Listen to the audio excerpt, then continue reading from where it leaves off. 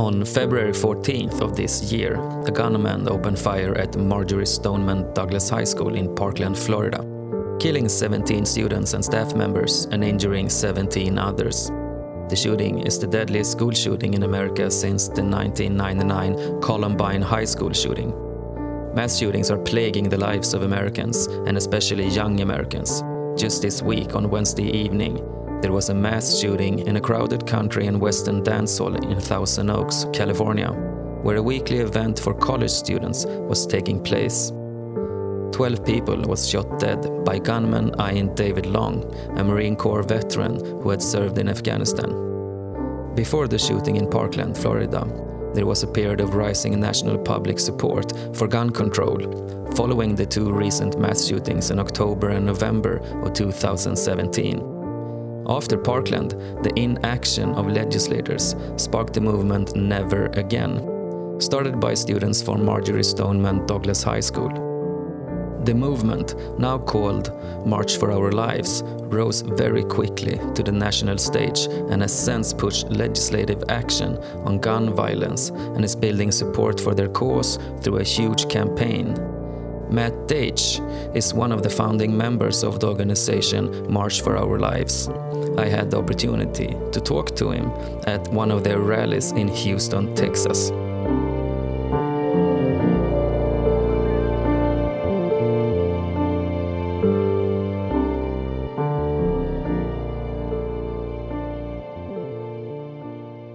I am Matt Deitsch. I am the chief strategist at March for Our Lives. I've been traveling the country and the world talking about gun violence prevention and youth leadership and how important it is to have youth advocates at the table when discussing the issues that affect us. And today we're in Houston, Texas, at one of your rallies. And tell me a little bit about the format here and why you're here, basically. We're in Houston because of many reasons. We believe that by coming here and speaking to young people and also driving them to the polls, we can help raise the youth turnout of this area. Most colleges have abysmal youth turnout in elections, under 50% a lot of the time. In places like Harvard, the youth turnout was under 20%. So we want to use these institutions to help facilitate more political engagement and political education. And so at a rally like this, where we have the opportunity to sit on a panel with astronaut Mark Kelly and gun violence survivor and former Congresswoman Gabby Giffords, we get to truly speak to our target audience and also engage people in a unique way.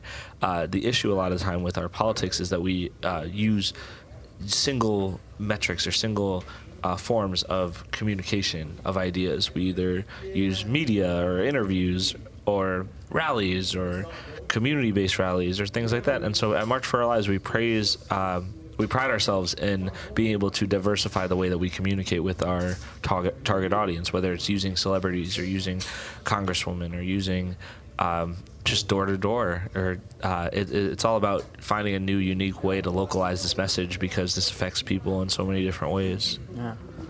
So why you're here today is basically to create turnout, right? Yes. So what did you do before this part of the strategy, creating turnout? What did you do before?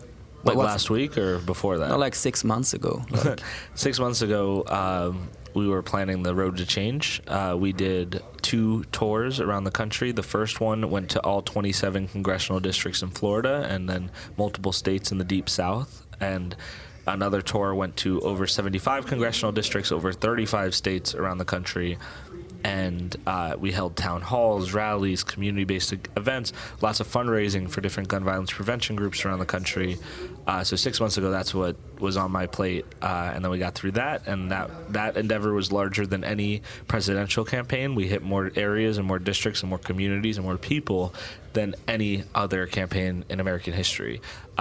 Personally, I spoke to over 150,000 people one-on-one during the summer, which sounds impossible, but it was incredible. And I learned a lot about this country, and I learned a lot about the vulnerable people in this country. We went to places like Standing Rock, the Sioux Reservation there, and talked about their fight just for clean water and for the government to leave them alone. And we went to places like Houston, Texas, where we spoke to gun violence survivors and victims' families that get covered up, that get ignored because the local government doesn't want to address their trauma. We went to Ferguson, Missouri, and met with Mike Brown Sr., whose son was killed by a police officer and left on the hot concrete for over 4 hours, and how they're still fighting for justice. So this summer, 6 months ago, was very much about us. The march, the first part, phase one, was about the march, and it was about having America stand up and the youth stand up and know that their voice carries weight. And then phase two was the road to change. The road to change was about meeting America, about knowing how segregated we are, not only in our ideas and our race and our religion, but just geographically, how we ignore the problems of our neighbors. And we wanted that to be different. And then phase three was Vote for Our Lives. It was all about boosting turnout, running our chapters. We have over 200 chapters around the country, in almost every state, and it's about empowering them to be the change locally in their community. And work on these large-scale projects to help facilitate this change and get rid of some of these politicians that don't give a shit about us. And now phase four is, that's a secret, but that's next, and I'm really excited about that too. Okay. You're not going to let that drop on for Radio Utblick audience? Not yet. All right. No, we're going to announce it soon, though. Yeah, I would probably wait to.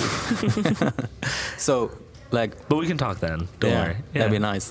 But what are you hoping to achieve with this election? Like concrete stuff that can be measured, not from a week from now, but because of the results that are going to be clear in 5-6 days. We're creating lifetime voters. This isn't just about boosting youth turnout once and this isn't just about boosting youth turnout for this one election cycle. We're creating an educated voting bloc that will grow up wanting and craving a better America and knowing that together we can get there. And so in 2018, we'll see the largest youth turnout in midterm election history, full stop. And then that organization, that structure, because it's not built around any one person, it's built around ideas, it's built around policy that we know can save our lives, we will continue fighting this fight, not only in this election cycle, not only in the next election cycle, but in every election cycle until we end up with morally just leaders. Because the way our democracy is supposed to work is like that. We're supposed to end up with someone who actually cares and someone who can make the right decisions that can ensure our life, liberty, and the pursuit of happiness. And so what we want to see is a cultural shift in this country away from the bullshit that we've been taking for so long that has led to so much carnage, and see young people compassionately lead this country. And so in 2020, I hope to see a lot more young people run for office, and I hope that this, or I know that this youth bloc, this voting bloc of 18-year-olds this year will become 20-year-olds in the next election cycle, and the 16-year-olds that have been volunteering on the ground and leading this conversation in their community, growing up with the same fear that drives us, and the same hope for change that keeps us going every single day, will be the voters of tomorrow. And those people will be even more compassionate, more direct, more militant in the way that they approach this issue, because unless we change something, it's going to continue. There was a mass shooting today in Tallahassee, in my state. 4 people shot and killed in a yoga studio. It hasn't reached the front page yet because there hasn't been a page printed. Yeah. But unless we change the way that we look at this issue radically and actually seek solutions and have leaders that actually seek solutions instead of just allowing for this violence to perpetuate, we're not safe in this country. And as long as the problem continues, you're not worried about the deflation of your own movement, kind of? Every day we gain momentum. Yeah. Every day we talk to more people. We door knocked on over 550 doors. In my 3-person group, we had several of them go out and dorm storm.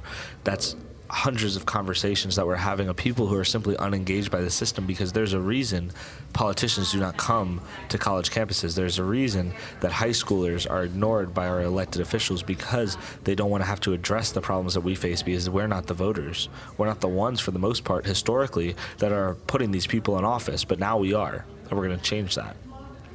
What's your best case scenario, in a few days? What would you like to see that's every single person that took money from the NRA loses, but that's not going to happen because some of them are in safe seats, but they'll start to feel the pressure.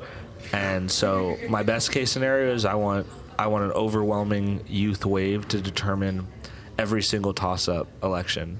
And that doesn't just mean Democrat or Republican. That means whatever candidate speaks more to our values as young people will be the ones that represent us. And that will be the blueprint moving forward.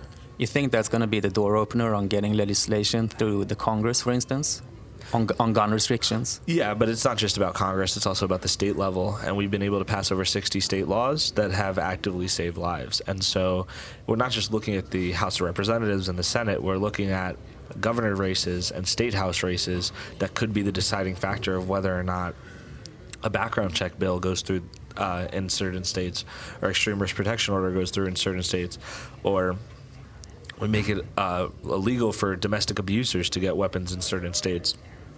Because America is built on so many different bureaucracies that we need to focus on the holistic idea of this policy and not just the people, because it's the people who could disappoint us. But the policy, if we're holding those people accountable, will go through. And that's what's going to get a lot of these people elected, is whether or not they're good on this issue.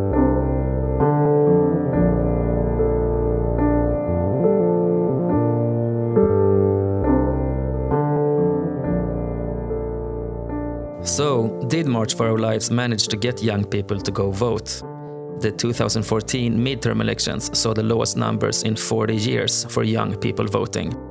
The vote is up all across the board in all age groups. Young people came out, from 26% in 2014 up to an estimated 40% participation in the age group of 18 to 29-year-olds. Though it can be perceived everyone came out to vote, the actual numbers are dismal, compared to a country like Sweden, where 88% participated in the recent elections in September. There seems to be a disconnect in the United States of America when it comes to rallying for a cause and actually acting on that cause, casting a vote in the election. March for Our Lives might not have been as successful as they had hoped in this election. In Florida, both the Senate seat and governor went to NRA-backed Republicans. Republican Governor Rick Scott, running for Senate, won the race against incumbent Democrat Senator Bill Nelson. Rick Scott won by a small margin. The gap keeps getting smaller as the count continues from mailed-in ballots and provisionals cast on election night. They are still being counted. And also, a default recount is underway due to the short gap. 15,127 votes separates Rick Scott and Bill Nelson in the Senate race, a difference of 0.18%. A definite result may take more than a week. In the election race for governor, Andrew Gillum, a Democrat, also lost the race against the Republican, and NRA-backed candidate Ron DeSantis. The gap between them was on election night 0.44%, no more than 36,000 votes. Being the state of Florida, the recount may happen or it might not. On Thursday evening, the elected Senator Rick Scott started a lawsuit against the ongoing count and potential recount, accusing the Florida liberals of trying to steal the election. Let's say the count holds up and Ron DeSantis wins governor and Rick Scott wins the Senate seat. What also happened on Tuesday night was Floridians overwhelmingly voted to pass Amendment 4. Amendment 4 automatically restores voting rights to felons who have completed their sentences. 1.2 million new voters that previously to Tuesday night had lost their right to vote due to incarceration. The amendment passed by a bigger margin than 60%, both in blue and red districts of Florida.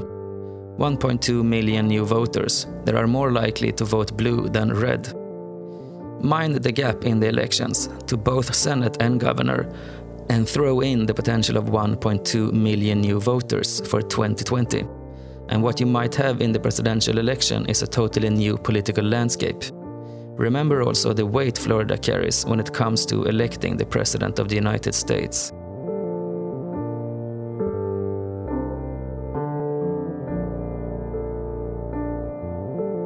This new reality just confirms the bigger story of this 2018 election: voter demographics. Not the immediate results it brought in this election, but what it's going to bring in the next one, and the one after that one, and the one after that. It could mean America going more progressive in years to come, or it could mean going more divided. Whether or not you are an optimist or a pessimist, you should consider the new landscape from both sides. This election, the Democrats almost felt invigorated. They elected more female and diverse candidates, and also a female Democratic Socialist elected to Congress from New York City. 29 years old, the youngest ever elected to Congress. The Republicans voted against all that, and depending on Trump and for how long he remains and sets the tone, Republicans are going to have to change at some point to up their game in order to stay fighting under the new rules of voter demographics. If not, a lot of states are going to swing blue and never again turn red.